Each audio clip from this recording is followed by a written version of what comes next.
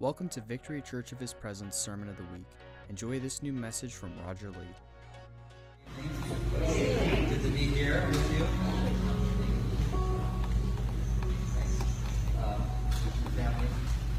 It's good to see a lot of friends that we know and just people over the years. I'm here with my wife and three of my little girls here, and so they were able to make it tonight.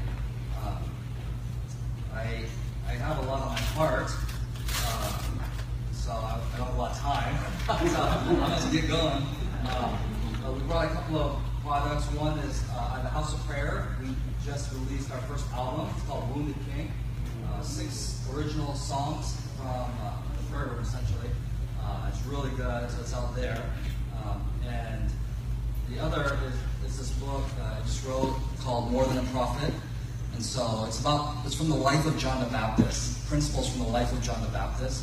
I believe God is raising up in this hour. He's raising up messengers, forerunners, leaders, and God is preparing them uniquely for the dynamics ahead. And when I moved here in '99, the Lord spoke to me. I came from Kansas City. I was there for a couple of years with my wife there at a discipleship program in the church there with Mike Mickle.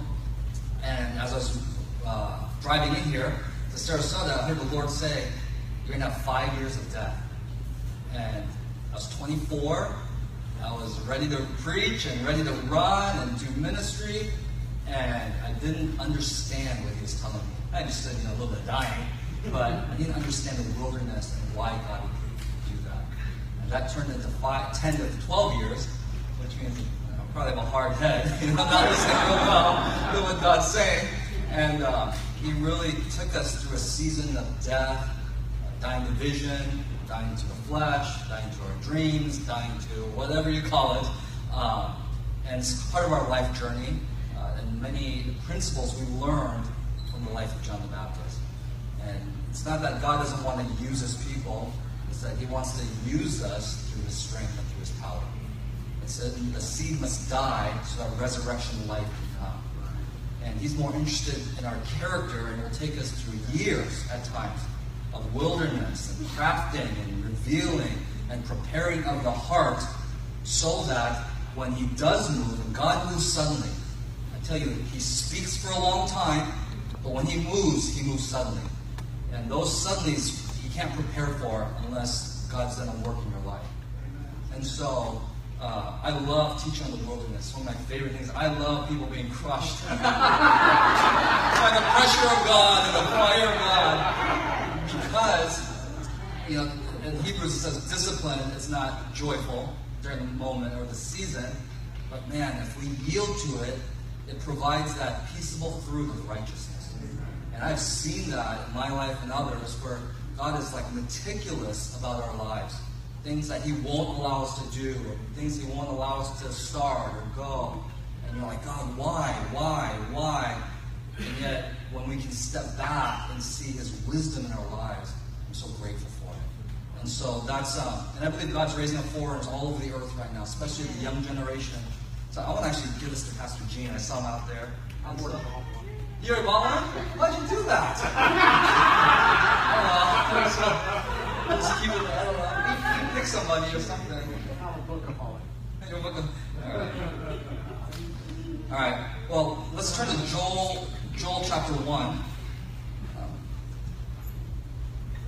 You should have done that, Pastor Gene. Now I got to refund it.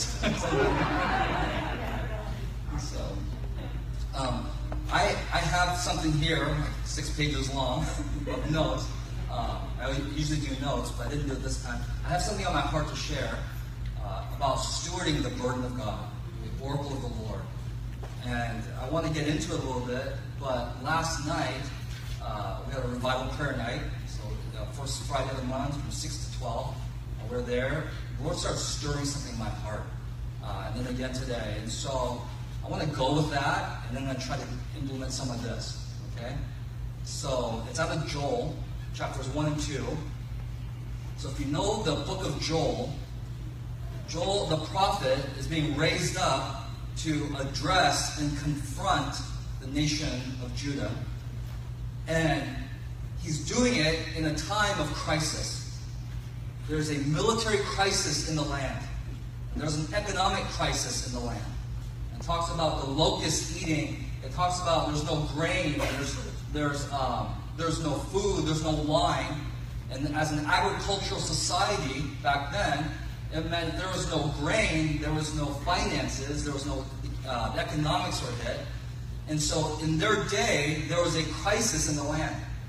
In verse 6, it tells us that a nation has invaded my land. And so there's a military crisis as well.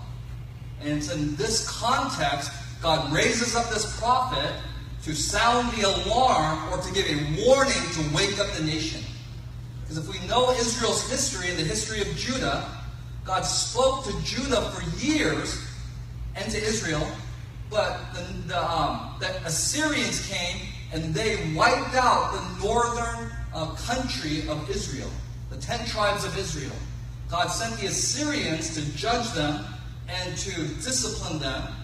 And then Judah, the 2 southern tribes, as they watched that, they were actually supposed to learn from that and to repent. They were to see God's ways, understand that God does bring judgment at times, and seeing what happened to their northern brethren, they were to repent. And instead they didn't, and the prophet Jeremiah said, you're worse off than your northern brethren. You're worse off than Israel, because you saw what God did, but your hearts were hardened, and you didn't repent and turn when you saw God's ways.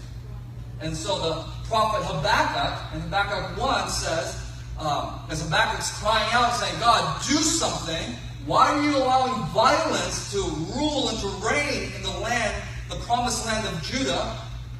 He's crying out to the Lord, and God says, I am doing something. You'll be astonished when you understand it. And he says, I'm raising up the Chaldeans, or Babylonians. I'm raising them up to come and judge your nation. And then Habakkuk says, how can that be? The Chaldeans, they are way worse than we are.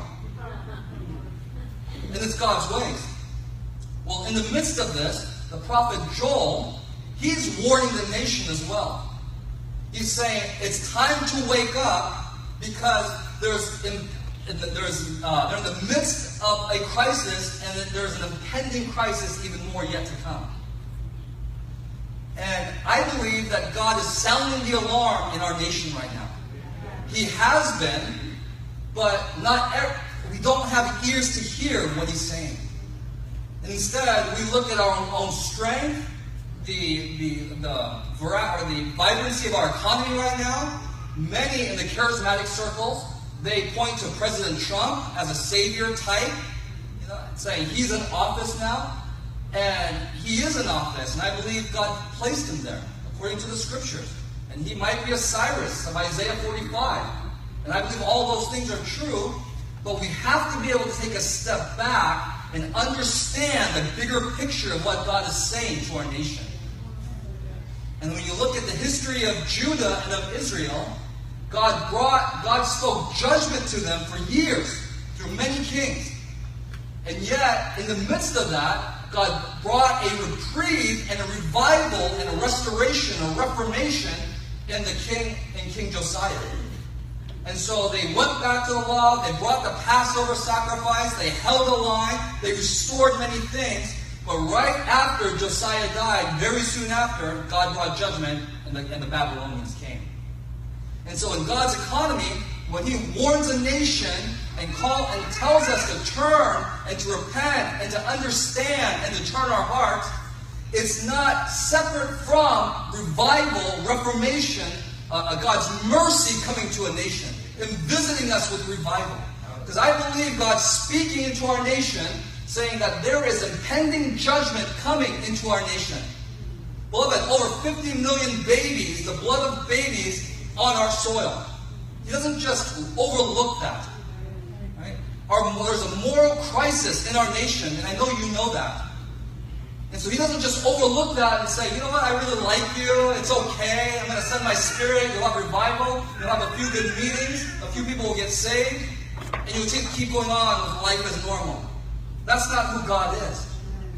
Instead, he's warning us, saying, it's time to wake up, He's sounding the alarm as they were doing in the days of Joel. And he's saying it's time to turn our hearts and to return to the Lord and come back into the house of God. At the same time, though he's warning, I believe, for our nation, and I know Pastor Brian as well has a burden for our nation he carries, that God is going to visit us with awakening and revival. It says, I believe it says mercy, a time of refuge that he's giving to us. And so there's no contradictory or dichotomy in God's heart when he says both of these things. When he gives us the burden to pray and to fast and seek for revival, and yet at the same time, the bigger picture is, I am going to bring judgment into your nation. There's no dichotomy in God's heart. And so in the book of Joel, he says in verse 1, chapter 14, he says, consecrate a fast, proclaim a solemn assembly, gather the elders and all the inhabitants of the land. Look what he tells us to do in the midst of crisis. He says, go to the house of your God and cry out to the Lord. Look, this is the response that he wants. He wants us to wake up from our slumber and wake up from playing church with the American dream. And he wants us to return back into his house, which is the house of prayer, and say, come and cry out to me on behalf of your nation. Come and see what I want to do. He wants to release mercy. In chapter 2, he says, who knows? He might relent and leave a blessing behind. Well, I believe he is looking for communities and churches like this who will be able to steward and carry the heart of God, the burden of the Lord in the place of intercession and prayer and worship, to be able to minister to the Lord for the sake of our nation. And he's coming not because we don't understand. He's coming actually because we do understand that. And he's saying, you have a bit of my heart. And he's saying, now come and listen to what I'm saying, that your lifestyle will reflect it and change. It's not enough to go to a meeting once a week. It's not enough to just go to a Bible study or come to Saturday night and go, worship was wonderful. I love Cody and son. I've known them for years. And they're wonderful. Well, if this is not enough, you'll starve if this is your diet. Because those days of 10 minutes of devotions won't sustain you. They're over. Okay? That's no longer the American dream. Instead, we have to give everything to the Lord because he is preparing a generation to sound the alarm and to walk in his promises for our nation. And so here in chapter 1, verse 14, he says, come to the house of God. He says, gather together corporately and cry out to the Lord on behalf of our nation, behalf of the nation. Chapter 2 and verse 1. He says, blow a trumpet in Zion and sound an alarm on my holy mountain. He's saying, let all the inhabitants of the land tremble, for the day of the Lord is coming. He's saying, sound the alarm. I believe he's raising up messengers in this hour that will speak God's heart and sound the alarm without fear. That they will be able to go in and speak what God's speaking without the fear of man, without worrying about tithes and offerings and how much they make and who won't like them and who will defriend them. Instead, they have the backbone because they've been with Jesus to say, here's what God is saying in this hour, and they will say it without apology. They'll have boldness in the presence of God so that they can have boldness in the presence of people. And so he's raising this up, and he's sounding this alarm. The trumpet, if we can hear in the Spirit, I believe, the trumpet has been going off for years. And I believe President Trump is another one, because God doesn't just discipline to get our attention. One of the final things he actually does, he actually releases blessing, because he's saying, I want to bless you to get your attention in the hopes that you'll turn your heart to me. Remember, the kindness of God leads us to repentance. It's not just discipline, anger, and corrective words. God uses that sometimes, but a lot of times he actually blesses us. We don't understand it. We think we're being blessed because I'm so good. We're being blessed because I'm doing the right thing. And God saying, no, I'm blessing you. I'm speaking to you. My favor's on you so that I can gain your attention. You'll come and listen to me. Right? That's what he did with Israel as well. And so he's sounding this alarm right now. And he's looking for groups that have ears to hear. I don't believe it's personal, yes, but it's more than personal. I believe he's looking for congregations, corporations, groups of people together, because there is power in the prayer of agreement and intercession together. There's a difference between praying at home in your secret closet, Matthew 6, versus the corporate place of warfare and intercession together that draws the presence of God, Matthew 18. There is a big difference between the two. Now, we have to keep the secret place. That's not what we're saying, it's a secret place. But that is to lead us for greater intimacy and authority in the place of corporate intercession. Because he wants to use the corporate body together to steward his purposes. And so I believe, as Joel 2, he's blowing the trumpet, and it's like, are we hearing what he's saying? Is our ear attuned to the frequency of heaven right now and for our nation? Chapter 2, verse 12. There's just a few verses in here. He says, "Yet even now, declares the Lord, return to me with all your heart, and with fasting, weeping, and mourning." Verse 13, he says, "Rend your heart and not your garments." He's saying, I don't care what the externals look like that much. He does care, but not that much. Well, he's after our hearts. It's like, will we give all that we are? Will he be our only trust? That's what he's after. Will our hearts be pliable, tender before him? That as he speaks, because I believe he wants to release burdens, or the oracle of God. It's the same word in the Hebrew. The burden of the Lord, or the oracle of the Lord. It's the same concept, same word. He wants to release that on the congregations that's able to take what's in God's heart, interpret it, and carry it through ours, and then be able to partner with him to establish his kingdom into our nation.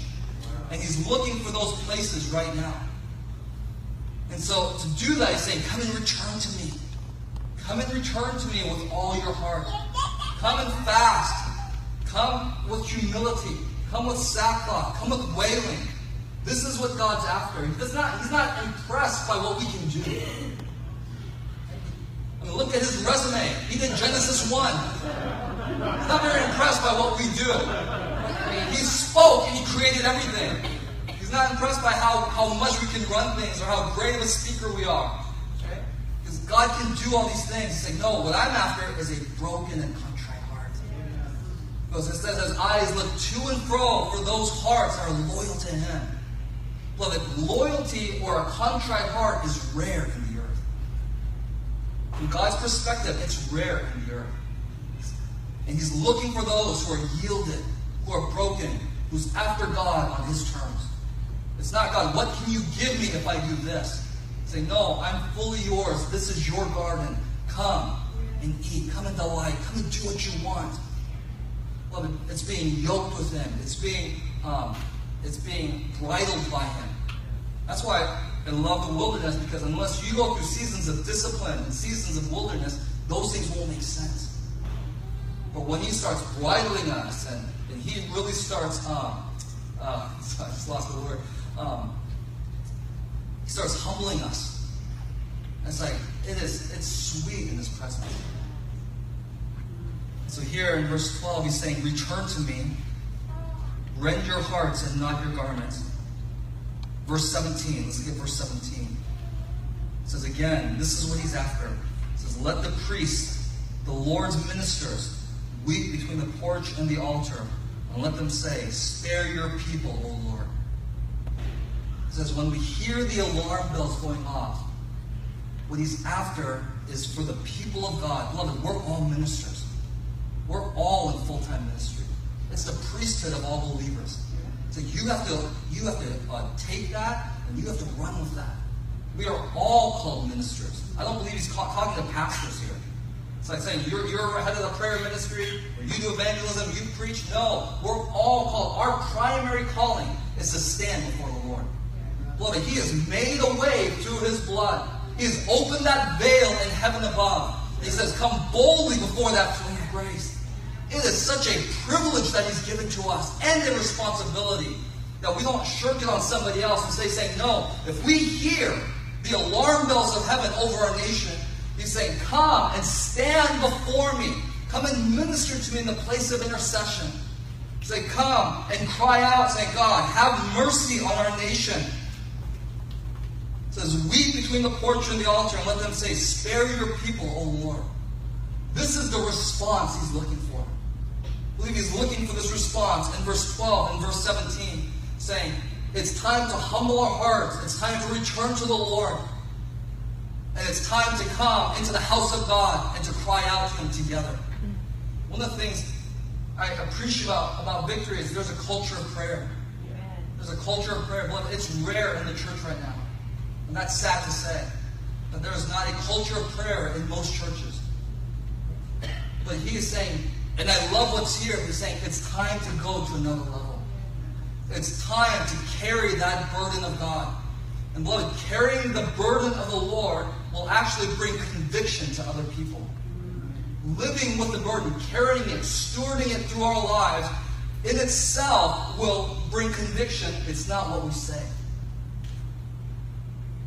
And so, I believe he's speaking this. I don't know why he wants to say it to you guys, honestly, because I know a little bit about your fellowship, but I can't release this Joel 1 passage last night and today. And so, I want to submit that to you, that he is sounding the alarm even now once again. He's sounding the alarm. And that he's inviting into a deeper level these friends of the bridegroom, friendship with God. Because it's only in the context of being a friend of the bridegroom that we actually are able to hear and to rejoice in what God does. Turn with me to John 3. Turn with me to John 3.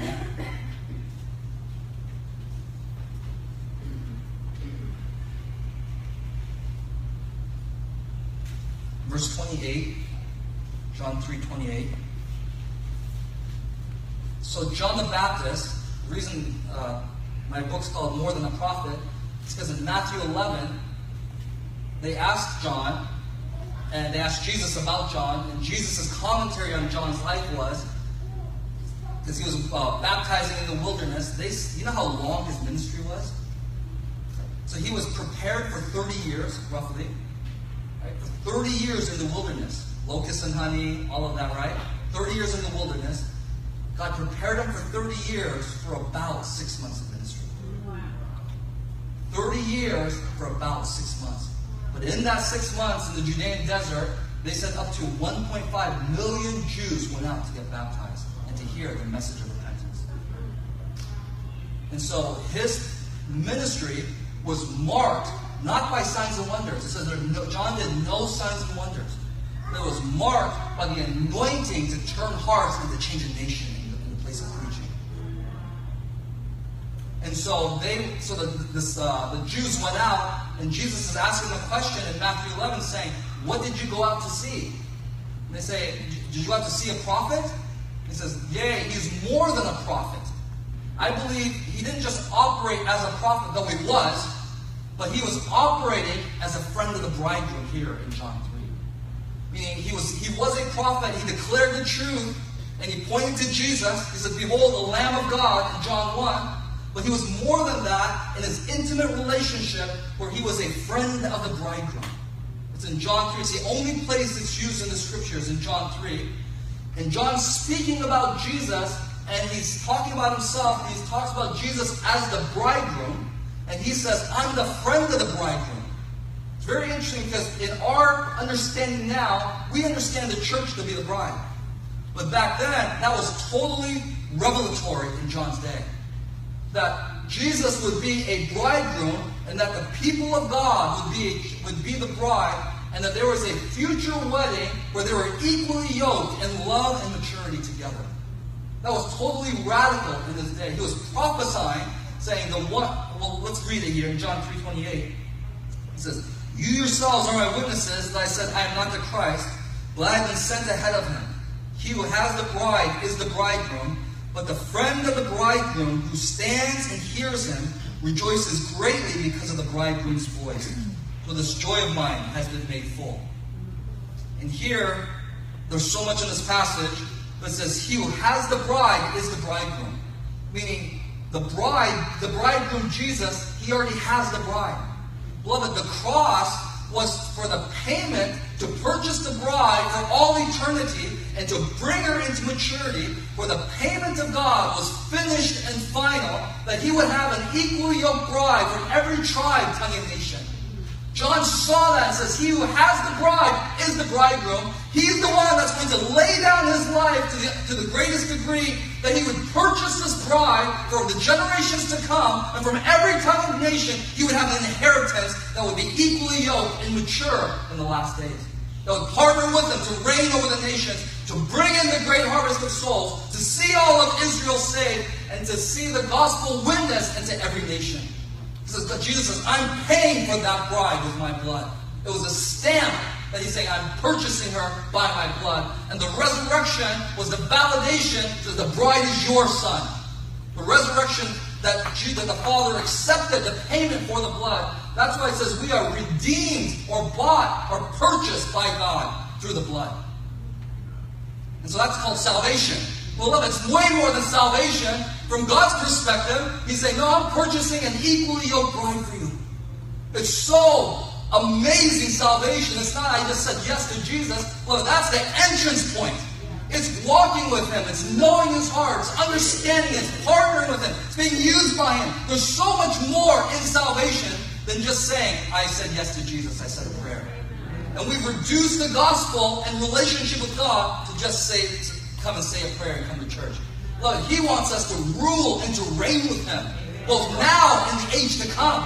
And he's preparing vessels now to be mouthpieces and messengers to be used to transition the earth and bring revival into the nations.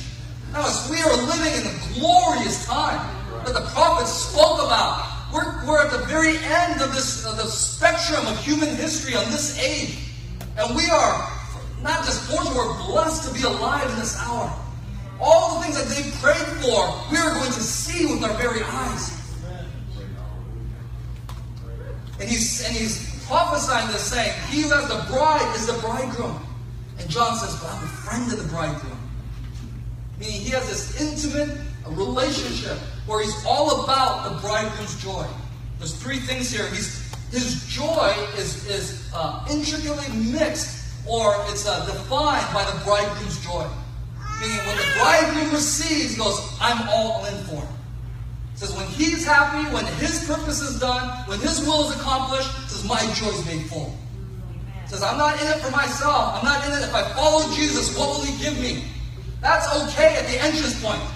But when you've been touched and you've been humbled, it's no longer what's in it for me, it's Jesus, what's in it for you. You're the one that's worthy. You're the one that paid the price.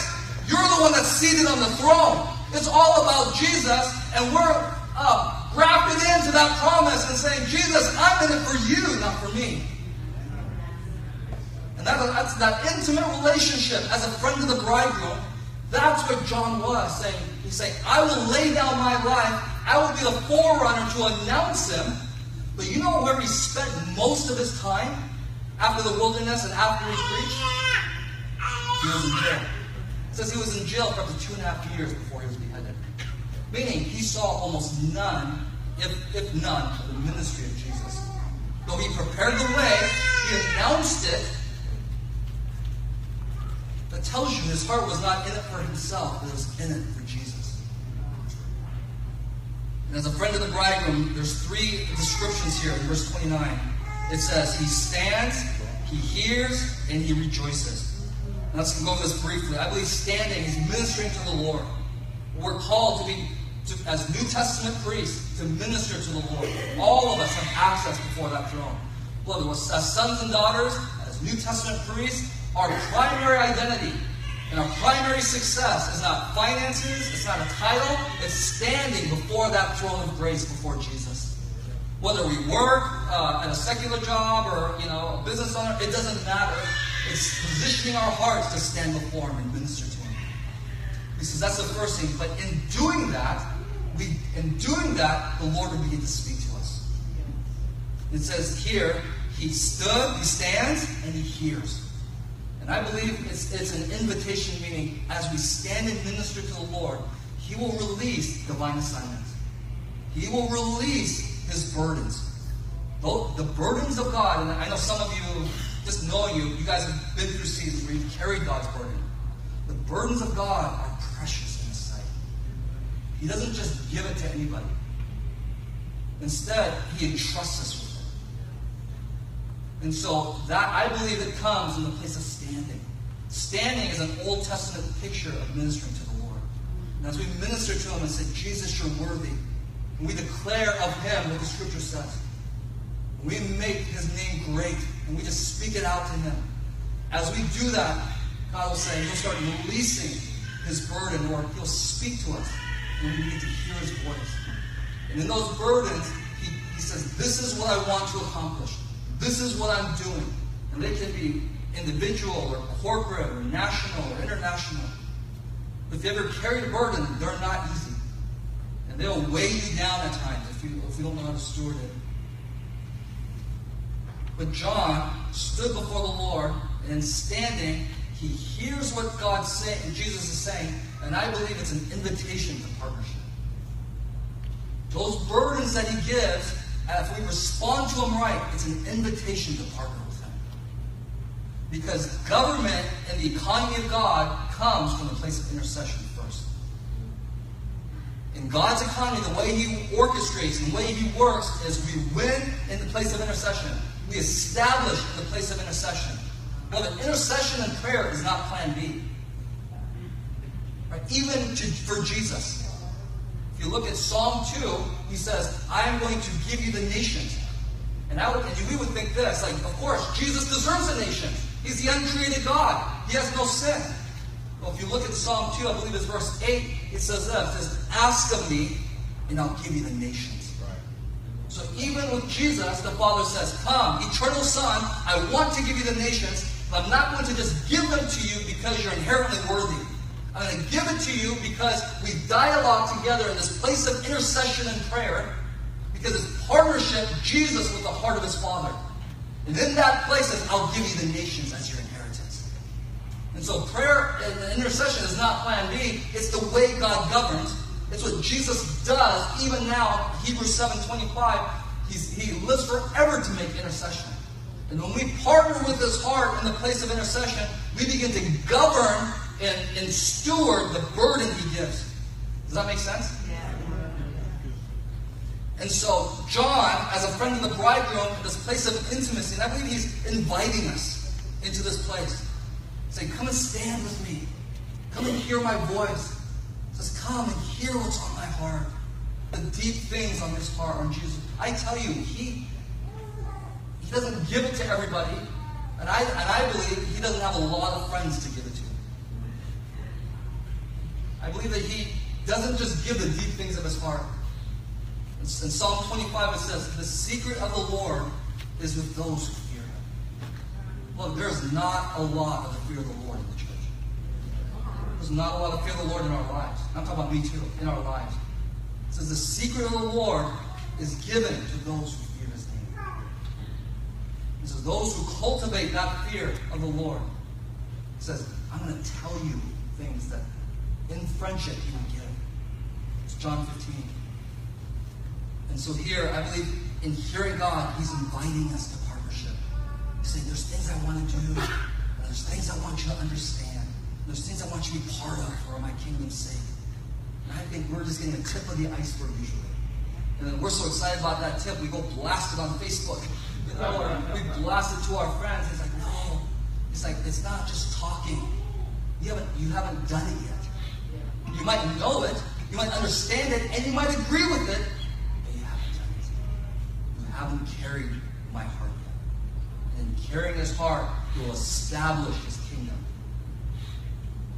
And so there's a place of standing, a place of hearing, and a place of rejoicing. His kingdom's been established, His work's been done. I'll be glad when you guys have a building. Because then we can go all night. So let's just, a couple minutes, let's just turn to one passage. It's Hebrews 11.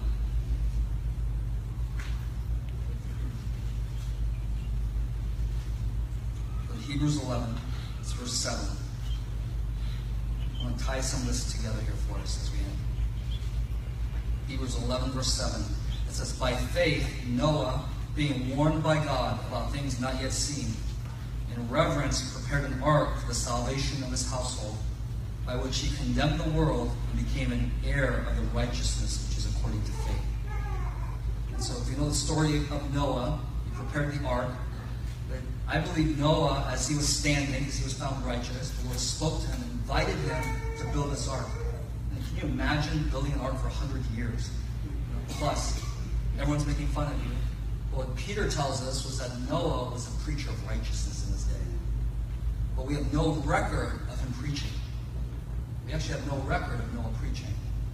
And here it tells us this. In verse 7, it says, being warned by God about things not yet seen. Those things that aren't yet seen come when we receive the burden of God. Because he wants to establish something prophetically. That's why he gives us those burdens. And he wants to change things. He wants to establish things. They're not yet seen. They haven't yet happened. He says, I'm going to give it to you.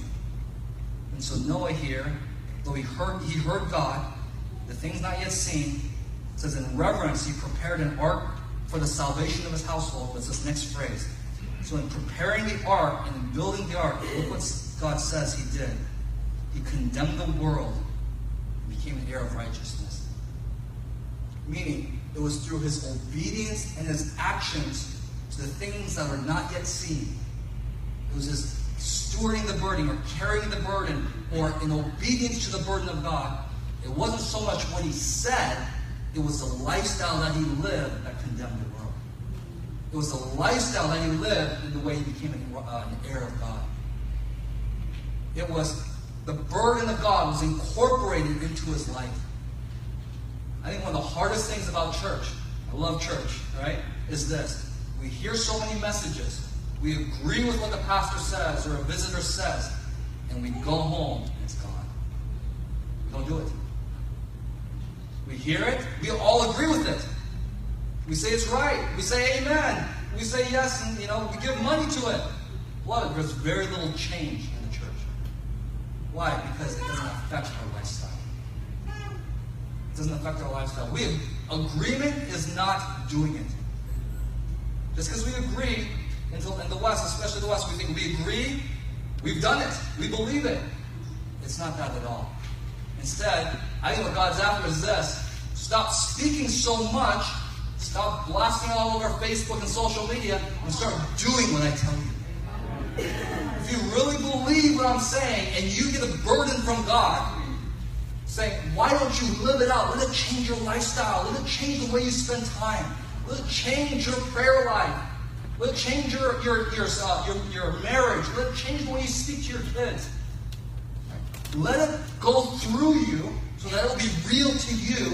In doing that, you actually become a preacher of righteousness and you condemn the world. And they will notice it more than what our words say. And so as we stand before him, I believe he's saying, I'm inviting you into this deeper place. Where's Cody? You going to come and play a little bit? It's 8:01. I've got 10 minutes. We're going to do it. I'm good on time. I say, yes, sir. I don't go over time. And so, I want you to hear me. There's the alarm bells are sounding in our nation. And I believe in the Spirit it's sounding. And we need to hear what God's saying. We need to stand before him. Individually and corporately. And that takes time. It takes priorities. It takes a changing of lifestyles. Most people are too busy for God. I tell you, most people are too busy for God. Not with their mouths, but with their lifestyle and with their pocketbooks. They're too busy for God.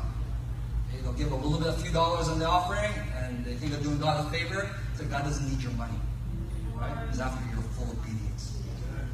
And so, it's like we need to stand before him. Our lifestyles have to change, where Jesus is the first priority. Jesus, and that means the way we spend our time, our relationships, how we talk, how we spend our money. I can look at your calendar and look at your checkbook, and I'll tell you exactly how your relationship is with Jesus. You can look at mine too. It's the exact same. Right? We prioritize.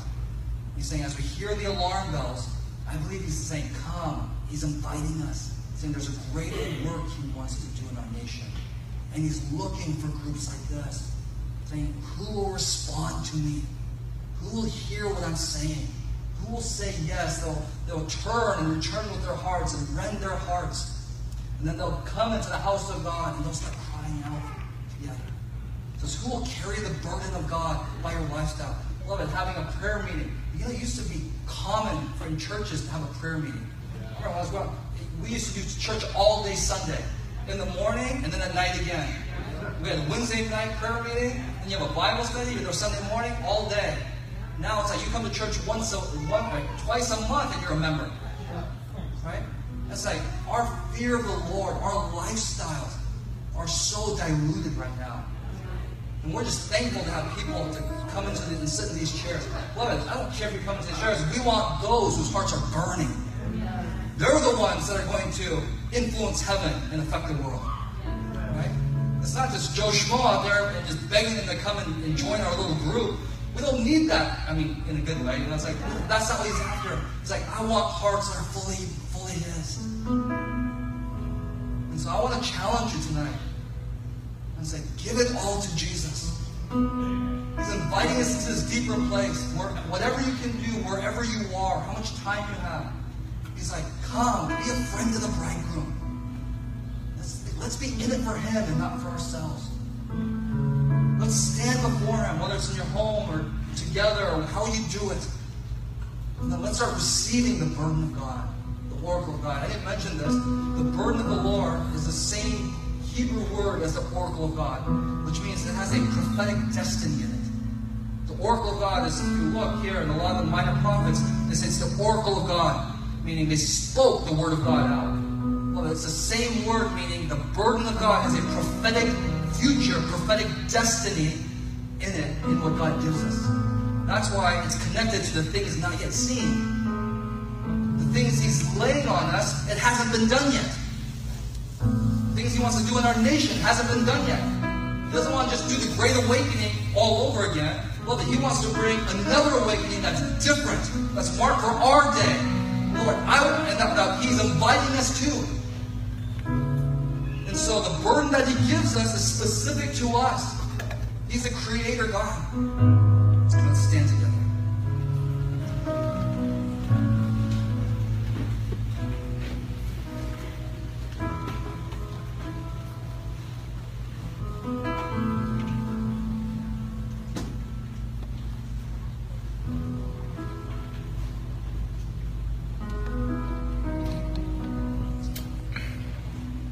Last few minutes, I want us to just respond to the Lord together.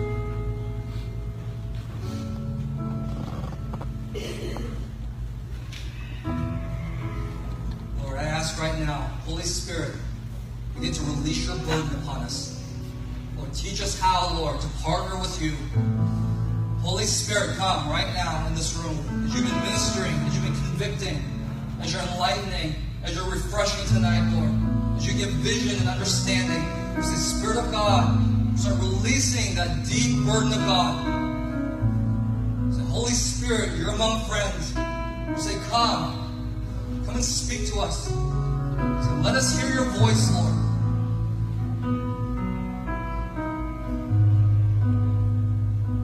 So I just want to pray for those that, like, this is bearing witness with you. You're saying, I want to respond. Whether you're an intercessor, you've been tired. It's one of my burdens. Lots of intercessors are tired. Whether an intercessor has been tired or saying, no, this is fresh. It's saying, I want to respond to this. My heart's saying yes. It's alive in me right now. I don't know what it's going to look like. I don't know what he's going to say, but I'm all in for Jesus. So if that's any of you, I want to invite you up. We're just going to say general prayer together here. So we have a lot of time, so don't be shy.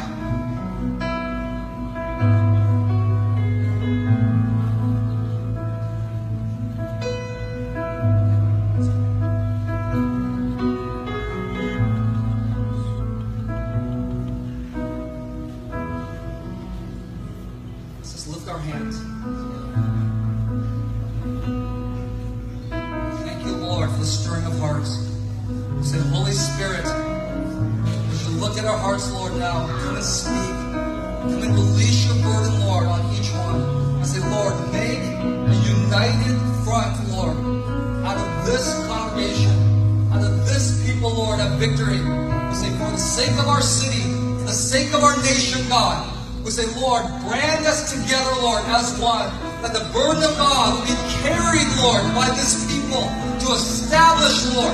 I ask right now, Holy Spirit, release things, Lord. Release your anointing, release burdens, Lord, right now. Holy Spirit, come. Release your authority, Lord, in this people. Release your authority, God. We say, give us things that have not been in our hearts. Refresh and strengthen, Lord, tired hearts. Those intercessors through the years, Lord. I say, God, come with new fresh wind tonight, Lord. Fresh vision. Holy Spirit, soften our hearts together. So we ask you, Lord, do this in this house. Say, raise up this house, Lord, as a lighthouse in this city, in this nation. Say, raise it up, God. And there would be incense, Lord, and government that would go forth out of this people together.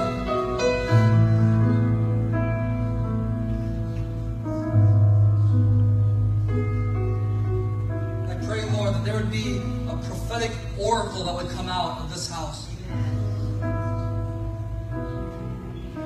Not just songs, but preaching, or a prophetic oracle would come out, Lord. With the mandate of heaven upon it.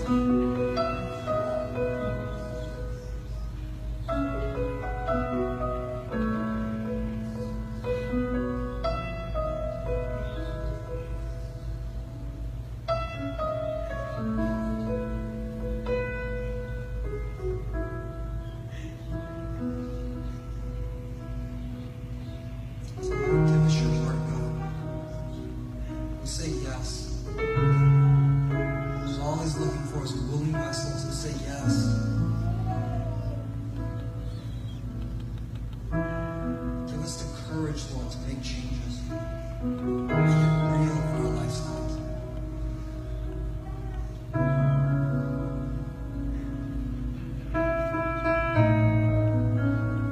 Pray, Lord, that you would seal this work, Lord. That you would bless each one. In Jesus' name.